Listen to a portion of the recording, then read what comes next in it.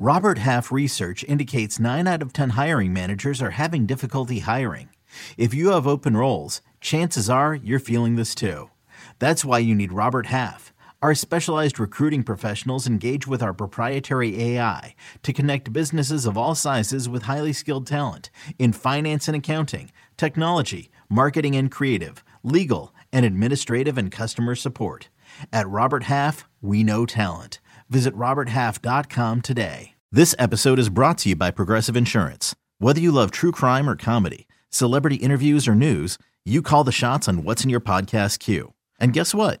Now you can call them on your auto insurance too with the Name Your Price tool from Progressive. It works just the way it sounds. You tell Progressive how much you want to pay for car insurance, and they'll show you coverage options that fit your budget.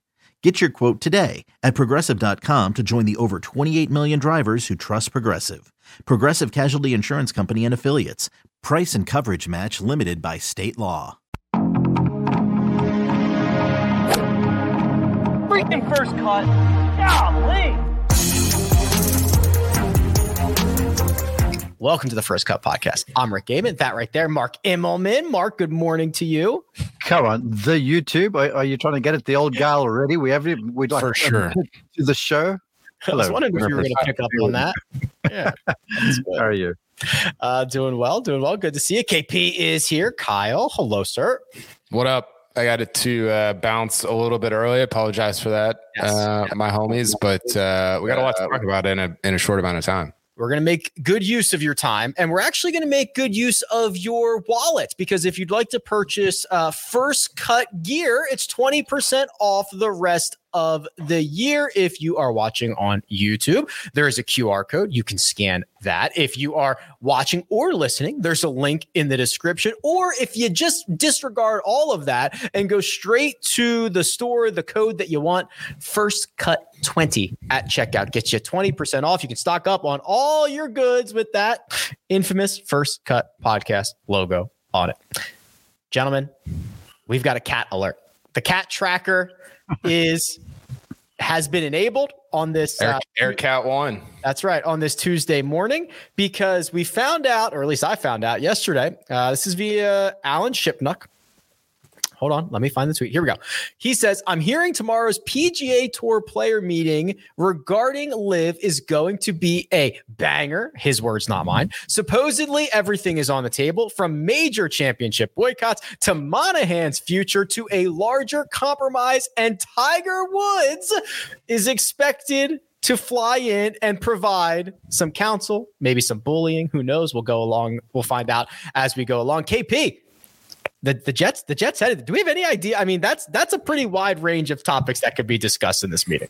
Yeah, it's interesting. I was thinking about this for a long time this morning, and I think Tiger, as a player and as a person, gets this label of being kind of like, he does the backwards hat thing and he kind of walks around like a badass, and there you go. I feel cool already. Yeah. It almost gives off this vibe of like, I kind of walk around like a badass and operating like that.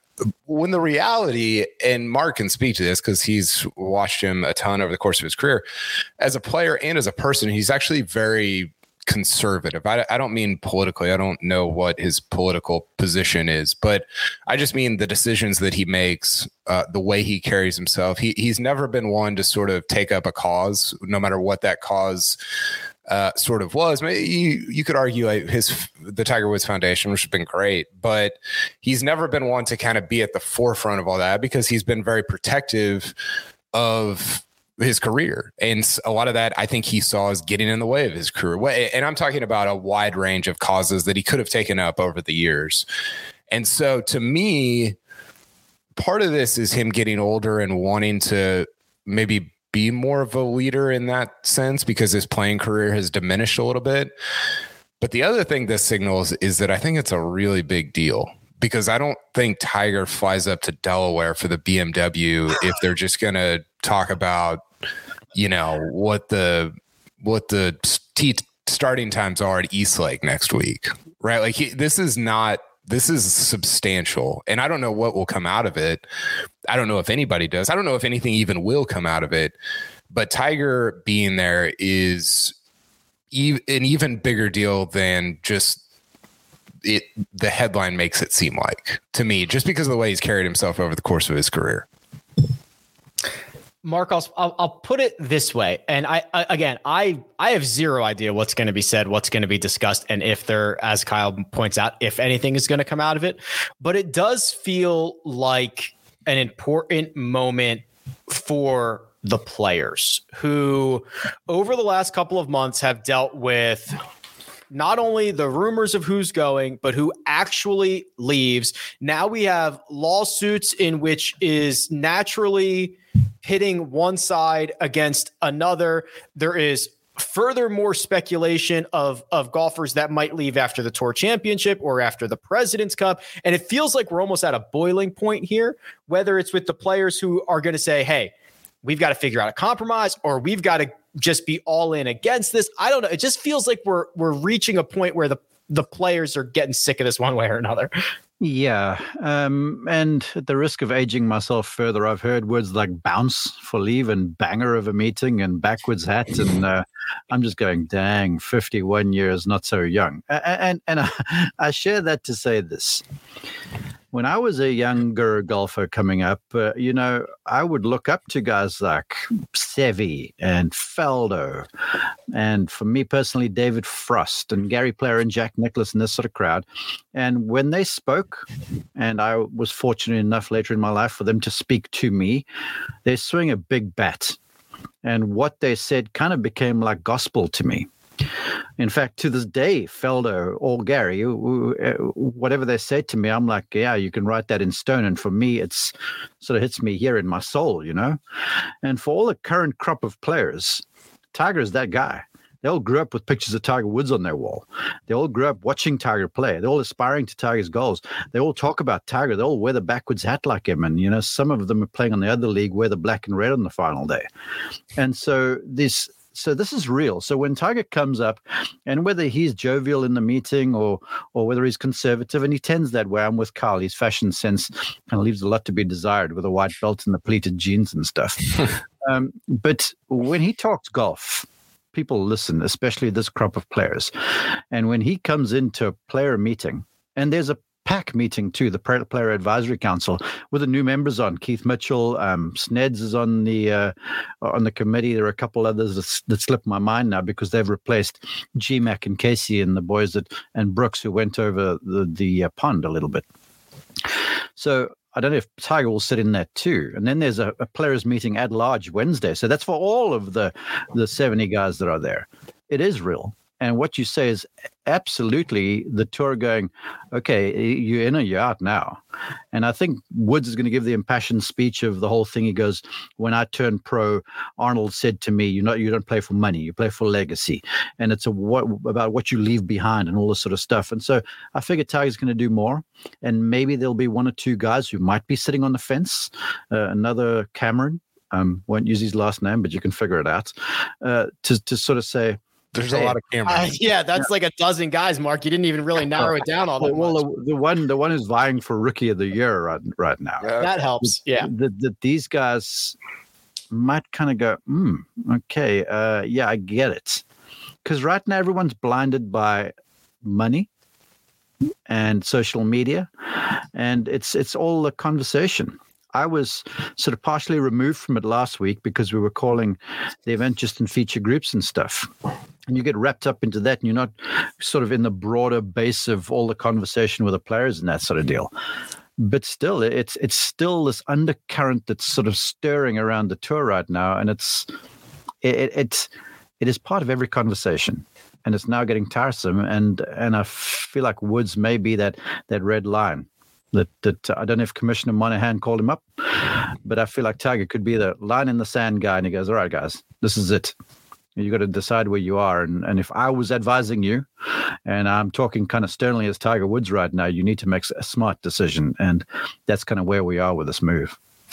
What do you think, Kyle? Is that what it is? Hey, time to pick sides. Let's go. We want to know one way or another. What could possibly be on the table? Who does Jay Monahan answer to, by the way? Yeah, that's a good question. I got a Is lot there of a board? notes. Like I literally do not know. Like, is there a board? Is it the players? Go ahead, Players Mark. Advisory Committee, the Players Advisory Committee. They're kind of his bosses, if you will. But you know, he's got a group of lieutenants he refers to. I'm sure he's got Tim Fincham on speed dial and Dean Beeman and a number of these guys that have his predecessors, if you will. So it's not like he's flying solo on this one, but he does answer to the players, and that's why he's going to be at the players meeting, from what I understand, too. So he's also going to be there. I was under the impression that there were, and this was, I think, from an ESPN report, there were 2 meetings, one with him there and one without him there. He's going to be at the PAC, from what I'm led to believe. Right, and then there's a players meeting for all 70 tomorrow. Now, don't quote me on this, but I'd be certain he'd be there too. Okay. So I was under the impression, and this could be wrong because there's a lot of information flying around, that Tiger was going up to sort of a meeting of like the top 15 or top 25 guys or whatever without Monahan. And the thing that I don't know is, okay, so Mark, let's say, and maybe you don't know this either, so I don't want to put you on the spot, but let's say at the end of today, Rory and Tiger and all these guys, this is like a made up scenario. I've not heard anything. I'm not reporting this. Let's just say they're like, man, Monahan has not done a good job. He's out. Can they, like, how does that functionally work? Like, do you have to like hold like a vote? Do you like, what, how does it go from there? I don't know for certain, but an educated guess would say that they would petition the tour and say, we need a vote of no confidence to deal with this going forward. And then would go through the player advisory committee. And then I don't know who it would be furnished to, but again, I'm guessing, I'm sort of making an assumption as you are, but because I don't think, I think what you're saying is right. I don't think the players can just like overthrow the commissioner, so to speak. Again, this is just install himself as commissioner today. Yeah, like I think there's a process to where like, okay, this is what the players think, but they also have to get, and this would be like sort of a formality. They also have to get this committee on board or this person or whatever. It's not just like the players hand in a scrap of paper and it's like, here are our demands or whatever. There's a formality to it. I don't. There like the talk of boycotting majors and just there's a lot of, I think, nonsensical things that are floating around. I think that the tour is moving toward a period of time where they are going to no longer be a nonprofit. Like they're going to move to a for-profit business model.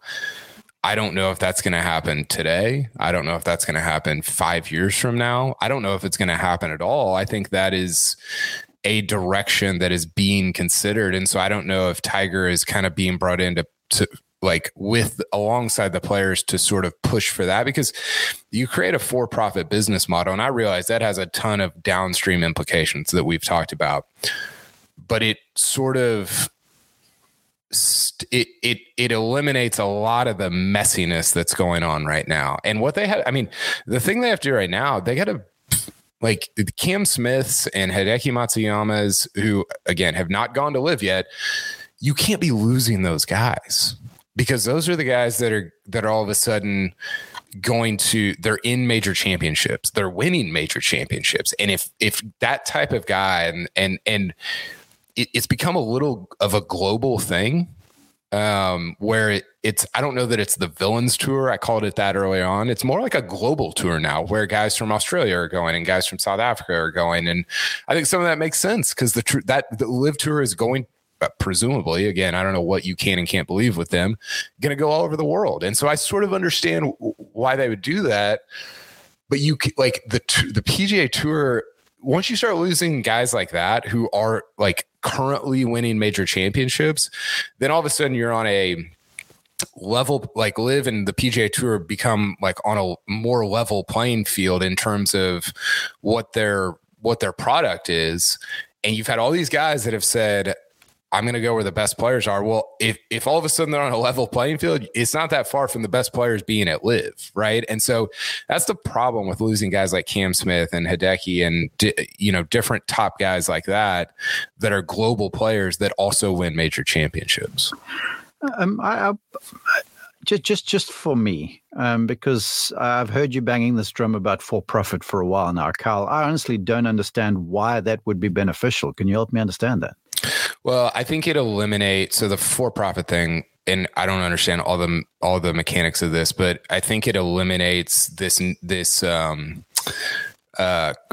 what's the word I'm looking for?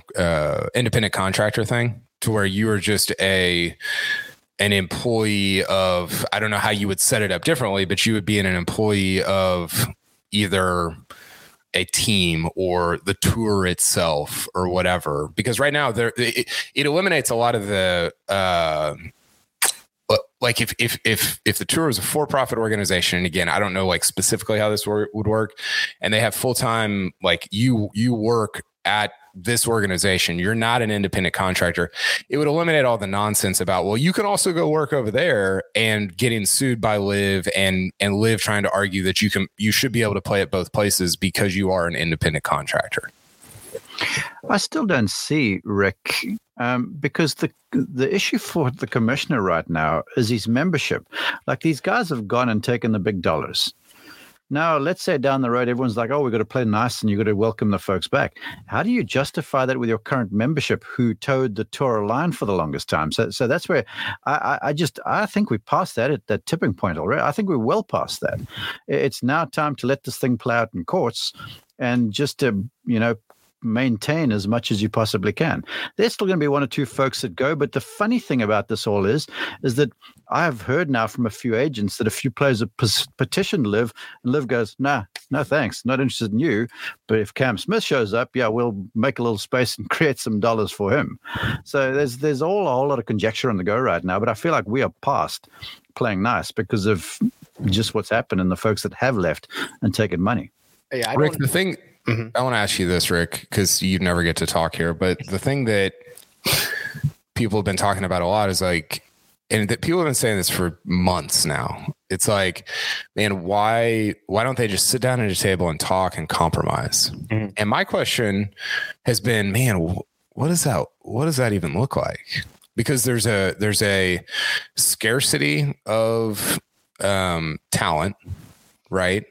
And so you're battling for this like talent, and then what does it look like to compromise with an organization that has been fairly public about saying we're trying, maybe not public, I think in private has said we want to decimate you. You wouldn't talk to us when we initially tried to come into the golf ecosystem.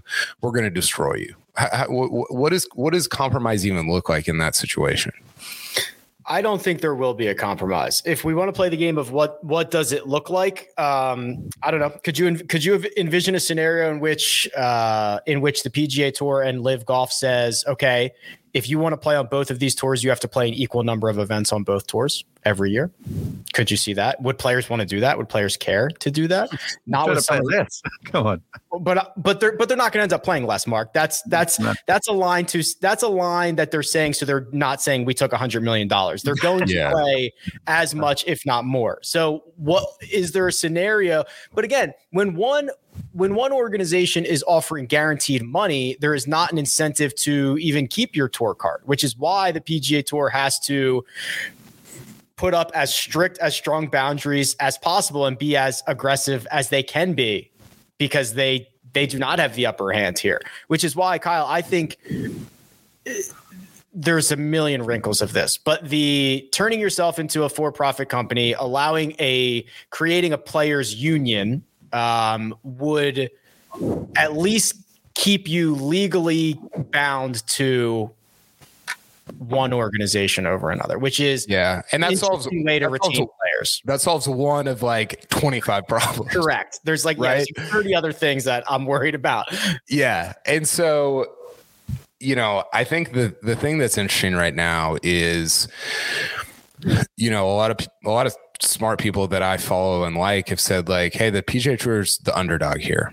And I think in in some ways that's strangely true. It doesn't feel true, but I think it is true. But the place where they're not the underdog is in revenue, right? PGA Tour is going to make $1.5 billion in revenue this year. I was thinking about this morning. Live Golf is going to make zero. like their revenue, not even talking like net profit, but just their revenue is going to be nothing. It's going to be a fraction of ticket sales that most tickets were given away for 8 events a year. But with creative bookkeeping, you could get the money coming from the government into the Live League. You could put that in the revenue column if you want, and then then you got the cost of goods sold. They've got money to spend, right? Yeah. They've got funds, but literally like generating revenue is going to be very close to zero. And so the question is, I've actually sort of come around on the fact that I do believe that Live Golf, the organization, wants to be a business. I've come around to believing that the public investment fund is not in the business of creating businesses that don't make money, like that lose a ton of money. And so you've got this $1.5 billion head start on Live. And I think my question is because we keep talking about how the public investment fund has unlimited money, which is true. But as a business organization, they're not making anything. I mean, there was a good Golf Digest article last week by Dan Rappaport and Joel Beal. And if you read between the lines, it's like, we're making $0 basically. They don't have a TV contract. They're not, it doesn't seem like they're on the verge of getting one in the near future, or at least a good one. They don't sell tickets. They don't, I mean, and they keep talking about how like, okay, well, teams are going to save us. Like we're going to create these $1 billion teams. And it's like, maybe I actually have come around to believe deeply that teams can be a great source of revenue, because you've got, and this was laid out in that article, you've got billionaires that want to be close to Phil Mickelson and own a team that Phil Mickelson plays for. Go ahead, Rick. Those teams already exist, Kyle, but they exist in a way that doesn't necessarily feed itself into the PGA. There is team TaylorMade. There is team Callaway. Like these teams already exist. They just, like, the PGA Tour does not necessarily see all the benefits of the teams because it lives outside their ecosystem.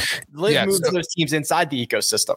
Totally. And so my I guess my point here is like the PGA Tour is, I think, a little bit the underdog if you look at the kind of the overall metrics and whatever, but they do still have some advantages. And I think that like they can leverage some of those advantages to where they're not making $1.5 billion a year. They're making $2 billion or $3 billion or and they've got, you know, if you believe like their projections, they would say that they're kind of on that trajectory. And I think you can, maybe this is dumb and maybe I like don't know what I'm talking about. I think you can like outlast them as a business organization if you play your cards right now. Like, do the teams thing. Weigh in on that being a revenue source. Maybe one of the complaints I've heard from fans, like global fans recently, is like, hey, I live in Ireland. You know who never comes to Ireland? The best players in the world. Man, maybe create a little bit of like a globalness to the PGA Tour that makes Australians think twice about not. And I realize I'm throwing out suggestions that are insanely difficult to implement in $1.5 billion organization, but I do think there are things that they can do and should do in the near future to maintain their advantage, their lead on Live Golf as it stands right now. The other wrinkle in this, Mark, is Cam Smith withdrew from the BMW Championship. This is a quote from his agent, Bud Martin, who says, unfortunately, Cam will be unable to compete in the BMW Championship this week in Wilmington, Delaware. He has been dealing with some on and off hip discomfort for several months and thought it would be best to rest this week in his pursuit of the FedEx Cup.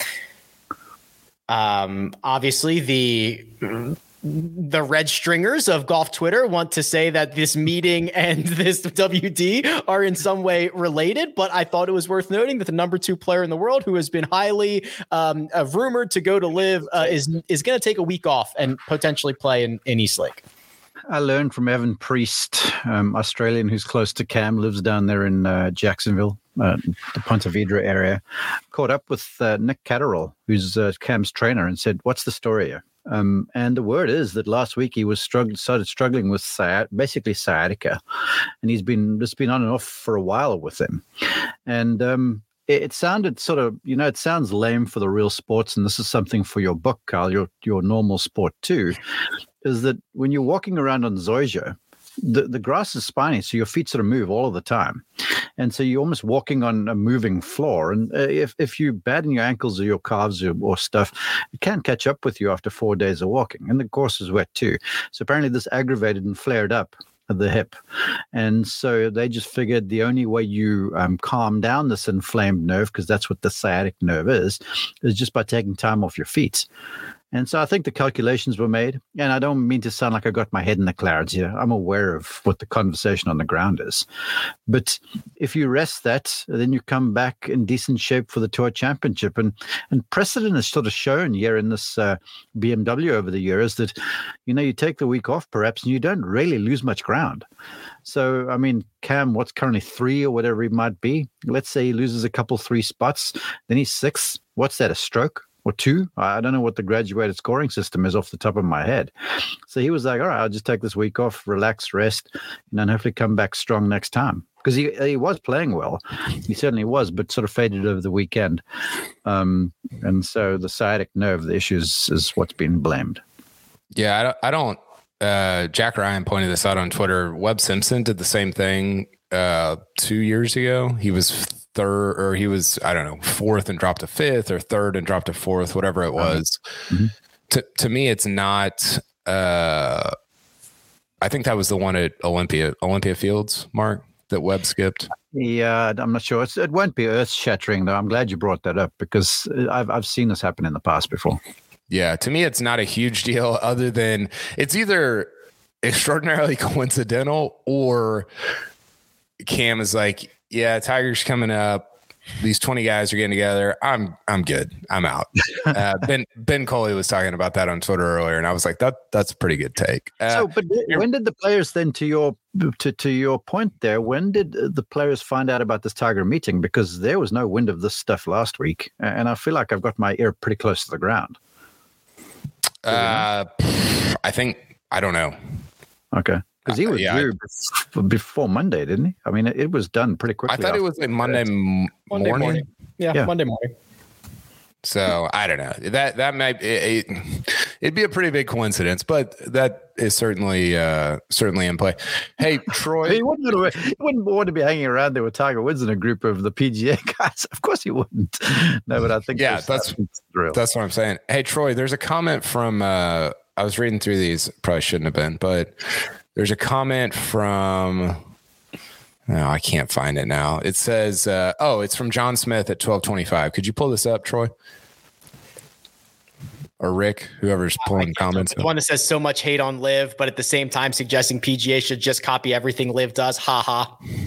That one? Yeah. Like, I think, Rick, you and I have been pretty consistent on pointing out what. Yeah, there we go. Thanks, Troy. We've been pretty consistent on pointing out what. All of us actually, like, hey, Liv, this is actually a good idea. And I like this. And I like that. I think we have a really hard time in 2022 of saying like, hey, I don't really love this overall, but here's some like good aspects of it.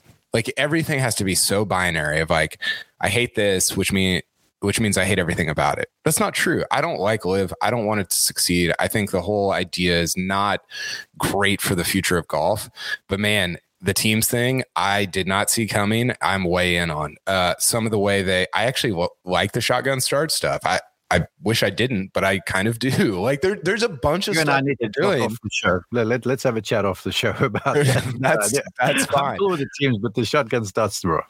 As a viewer, I appreciate the shotgun start because 5 hours instead of 15 a day. And like as a player, I understand like why that is goofy and like you wouldn't want that or whatever. I'm just talking about it as a viewer, as a fan of golf. So yeah, I don't love LIV, but I like several of the things that they've implemented, and I wish the PGA Tour would have done them 10 years ago. So there we go. I liked the draft, but I think they've done away with that. But that was they had like half a draft. It was like not even a full draft. Yeah, some of the teams were already set, which is a little wonky. Yeah, I struggled to spell some team player names well when they introduced them on the big board behind them.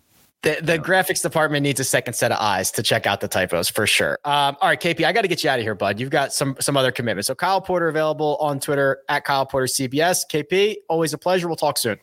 See you guys. All right, we'll transition this to this week's BMW Championship, and we will go through the best bets, the top tens, the sleepers, the one and done. Which we've got the man at the top of the mountain. He's looking down on everybody. We'll see how that wraps up after the BMW Championship. But first, we're going to take a quick break and hear a word from our partner. When you need mealtime inspiration, it's worth shopping Kroger, where you'll find over 30,000 mouth-watering choices that excite your inner foodie. And no matter what tasty choice you make, you'll enjoy our everyday low prices, plus extra ways to save, like digital coupons worth over $600 each week. You can also save up to $1 off per gallon at the pump with fuel points. More savings and more inspiring flavors make shopping Kroger worth it every time. Kroger, fresh for everyone. Fuel restrictions apply.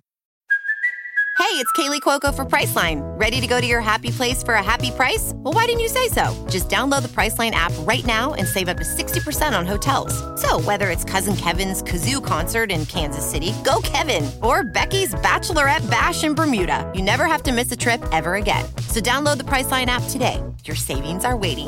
Go to your happy place for a happy price. Go to your happy price, Priceline. And we're back. That scared me. I didn't know we were doing a live ad there, Mark. I thought it was just a regular quick 1 second break. Apparently that was the real deal. It was cool. I'll be looking out for that. That scared me. All right. Best bets. This is where we go over to Caesar Sportsbook. We scour every square inch of that website and we come out with the best possible options. Mark, Kyle and I are actually on a similar page here. He went with Cam Davis to finish inside the top 20. I found a nationality bet, which I thought you might enjoy. I couldn't find any. I mean, I'm getting the wrong link. Yeah, I would have went for that sort of stuff too. I saw the top 20 bet. I'm like, dang, I didn't see any of those. Anyway. Yeah, we'll have to get you the right link. I went Cam Davis top Aussie. So Kyle and I very much in on Davis, who's been phenomenal the last handful of weeks. Yeah, look, he really is, and it's a time of the year where you look at golf courses and you look at history there and stuff like that. But it's all about momentum now. The guys playing well, the guys whose games are traveling, the guys who are feeling confident. The only thing you got going for you, if you don't have a lot of game and you're playing, or you don't feel confident enough, is that with a short field, there's a very small block of tee time. So there's more practice time before and after. But the guys who played well last week, they're going to play well this week, and so on and so forth. You can pretty well start to telegraph, in my opinion, what happens down the stretch. Well, you have opted to back our defending champion, not this golf course, but technically our defending champion. You've got Patrick Cantlay over Scotty Scheffler. You got it even money. Mark, you're not excited about the way Scotty's playing, or would you just like to put your bucks behind Patrick Cantlay here? No, it's a little of the former and a little of the latter. I'll be honest with you. There was a bet Rahm over Rory. I was going to go Rahm over Rory too for like plus 120 or something like that, because Rory, to me, last week, and we had him in a few times in feature groups coverage. There were flashes of it there, and then there was a wicked two-sided miss going on. And you could see he wasn't completely sharp with a golf swing. And then he gained some traction there in the second round. I was like, all right, we're back. But then he just missed some putts and stuff and couldn't really build on it and ends up missing the cut by one. I believe, I don't know this for a fact, I didn't ask him, but Rory would have loved to get 2 more rounds under pressure, just to get a real barometer on where the golf swing in the game was. Because preparing at home and versus playing under pressure are 2 wildly different things.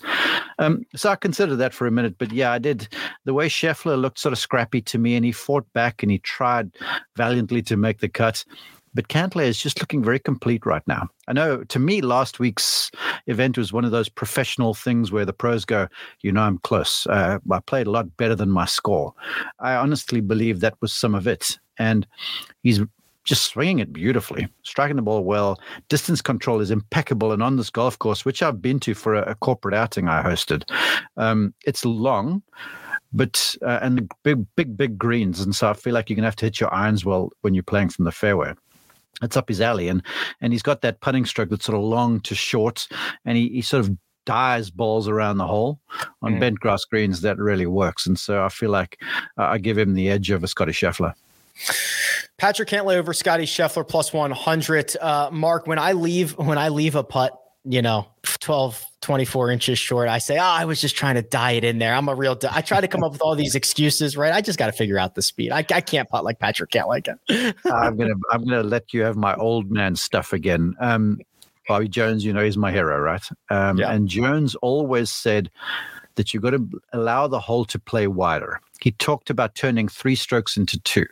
And that means hitting quality wedges and allowing the ball to drip around the hole so it falls in.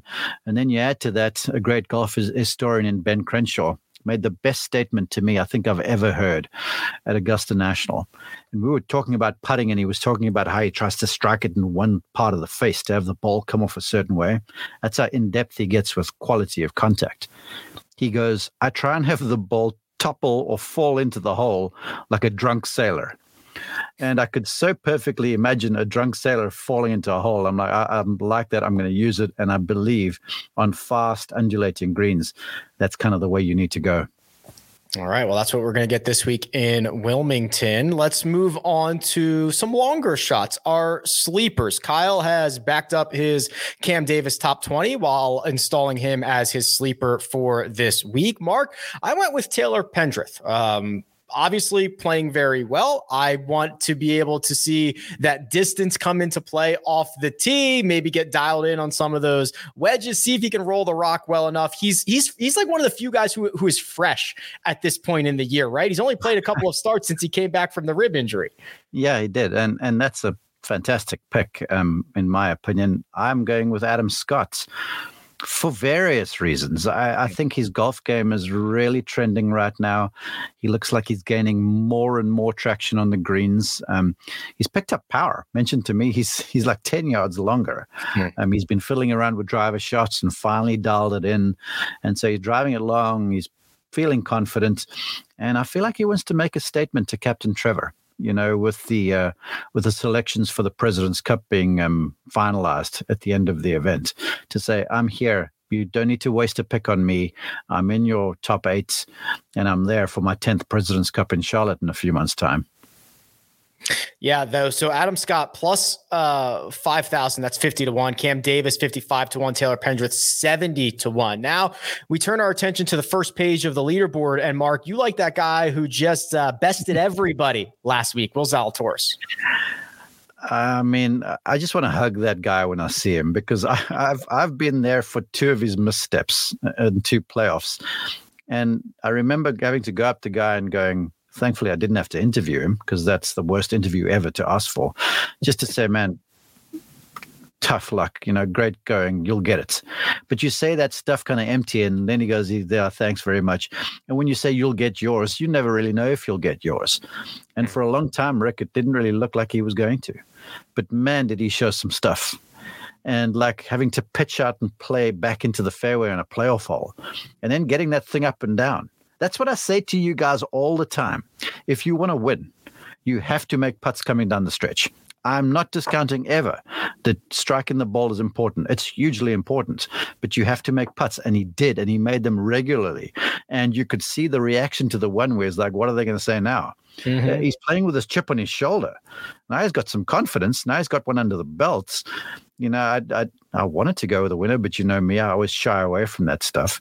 I wouldn't be surprised at all if he's contending Sunday afternoon. It's Will Zalatoris, top 10 for Mark. I went with JT Poston, who is not, I don't want to say he's not as long off the tee as you think, but he's not as short as you think. He's been very average, which is great. And he is trending in the right direction. And Mark, I can lump these two together because Kyle's top 10 is your pick to win. So a little synergy here for big hunky Tony Finau. I'm going to reference PGA Tour Live again. And I love it because I get to watch these guys for 18 holes. Mm-hmm. And it's not on the weekend when the adrenaline is surging more times than not. And we had Tony on Thursday morning and we had Tony on Friday afternoon, or the other way around.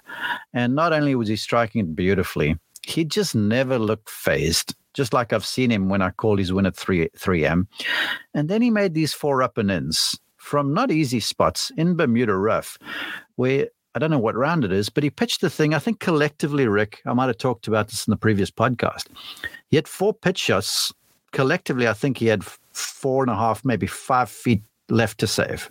So it was pitch up to a foot, pitch up, chip up to a foot. And I looked at this guy, I'm like, who are you? This is not Tony Finau. And you add that skill around the greens with a confidence, with the way he's swinging it right now. He's got the shot with a driver where he just tees it down and he squeezes the slow fairway finding fade out there. He's got it going on, man. And he is super confident right now. I'd bet the ranch on him. I would. Yeah, he's becoming a little savvy pick to potentially win the FedEx Cup, getting hot at the right time, earning all those points, getting the job done. Kyle went with Matt Fitzpatrick, who's just been awesome all year long, 16-1 for Matt Fitzpatrick. And Mark, I went with that Cam Rookie of the Year candidate guy that you referenced a little bit earlier. It's Cam Young, and this is the stat guy, right? I mean, he gained 9 strokes off the tee and on approach last week, second to only Will Zalatoris, lost 5.5 strokes putting, and you know it, Mark. He's a good putter, so I'm not asking for all that much for just find a little bit of a warm flat stick and see what you can do around Wilmington Country Club. No, and maybe there's that impetus too, because he and Will were roommates. And I remember calling them final round of the PGA Championship in Tulsa. They were playing alongside each other. And Will was kind of like the star in the group. And Cam just hung around under the radar and was leading the event going up to 16th. The 70th hole, he was leading, but made double. So maybe there's that thing where Will was playing with a chip on his shoulder to prove to people that he could make putts when it meant something. Maybe Cameron Young goes, Will, I used to beat you in college because here I come. So I can jump on I can jump aboard your bandwagon there with Young. I can. Young, Fitzpatrick, Finau for the win, which leaves us with just one final thing to do. Arguably the most important thing to do. Not arguably, it is the most important thing. Our one and done selections. We'll do those, but first we're going to take a quick break and hear a word from our partners. This episode is supported by FX's Clipped, the scandalous story of the 2014 Clippers owner's racist remarks captured on tape and heard around the world. The series charts the tape's impact on a dysfunctional basketball organization striving to win against their reputation as the most cursed team in the league. Starring Lawrence Fishburne, Jackie Weaver, Cleopatra Coleman, and Ed O'Neill. FX's Clipped, streaming June 4th, only on Hulu. And we're back. All right, Mark. I was nervous. I didn't want to get jumped on that one. Okay. So we've got this event, $2.7 million for first. We've got next week Tour Championship. We have a close race brewing at the top, but we're going to start at the bottom where we always do. And by my quick glance, 1, 2, 3, 4, 5, 6. We have 7 different golfers across 8 different selections. So there's a lot of lone wolf opportunities out there, Mark. The fans and Sia Nejad have gone with the same golfer. That is Joaquin Niemann. So Sia's in last, but Mark, those pesky fans have been closing the gap, 1.3 million off the lead. It's Joaquin Niemann for them. Okay, I can speak fondly to Joaquin because I had him last week. And he was playing awesome. He made a triple bogey and a double bogey, and I think finished, 4 back or 5 back or whatever. He was close. But he just, every so often I turned around. Now, I wasn't watching. I was kind of doing maybe what some of my first cut colleagues do, where you're watching it online and ShotLink and stuff like that. So I'm watching data like you fools do. And every so often he'd hit this ball to kingdom come. I mean, like off the tee, like to 320 yards to unknown, or whatever your podcast is called. They're getting longer. I have to change the name of the podcast from 300 to like 330. These guys are getting longer. Yeah. So every so often he's cruising along there, made a few birdies, and then he just hits one off the planet, or has a 3-putt. I mean, on the final round there, he's cruising. He's just birdied 10 or 11, and he hits it in the rough on 12, left bunker, makes double bogey. So the game is there, but he's not completely sharp just yet. Now, hopefully for his sake, he gets sharp this weekend. But for me, the verdict on Joaquin is out a little bit, and I was glad that he came through with, 14th or something for me last week. I won't even. We'll go back to the other people here, but Mark, you have dropped the hammer here. You've done your due. You've not used John Rahm to this point, and you're going to use him right now. Yeah, and that's why fans, all these guys saying, "Oh, Mark has missed so many cuts. He was leading by 3 million after 4, blah blah blah, all the rest of it." It was the discipline of going with guys like Maverick McNeely and all those sorts of guys in the fall, so you can save these bullets till when they hand out big checks. And yeah, I didn't use Rahm in the major. I was tempted at the Open. I really was. But I was like, nah, I got my plan and I'm going to be disciplined, just like any tournament golfer should be.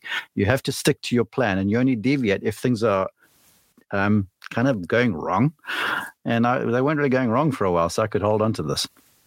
John Rahm for Mark. The fans NC have gone with Joaquin Niemann. Jacob, who is just the tiniest bit ahead of Coach, has gone with Cam Young. Coach himself, he's out of bullets.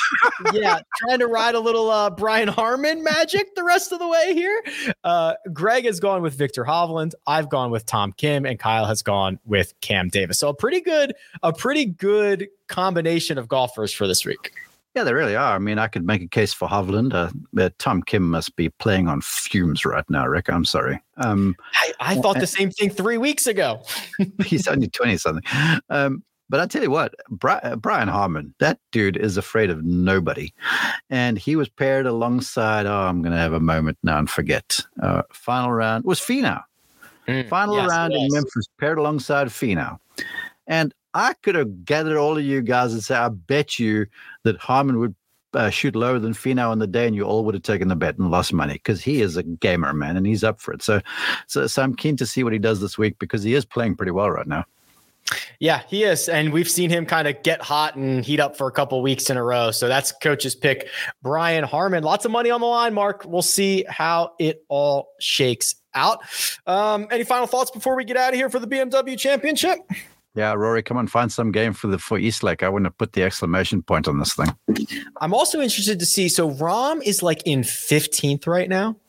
And I'm interested to see if he can find a way to give himself a chance when we get to Eastlake. You don't want to be too far back.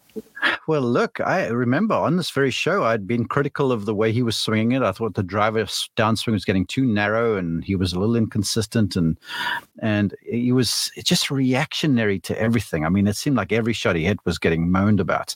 But last week, there was a lot of promise, and he had some time off, and I feel like he and Dave Phillips, his instructor, have ironed out stuff. So, yeah, I think this is a big week for Rahm to get himself closer to the reckoning, really, for Eastlake. Yeah, currently 14th. So we'll see if he can move himself closer, get a couple shots back before we tee it up next week at the Tour Championship. Okay, round by round recaps coming after each and every round of the BMW Championship. Big thanks to producer Troy doing all the hard work behind the scenes. Mark Immelman available online at Mark_Immelman. And you can find me at Rick Run Good. This has been The First Cut. We'll catch you next time.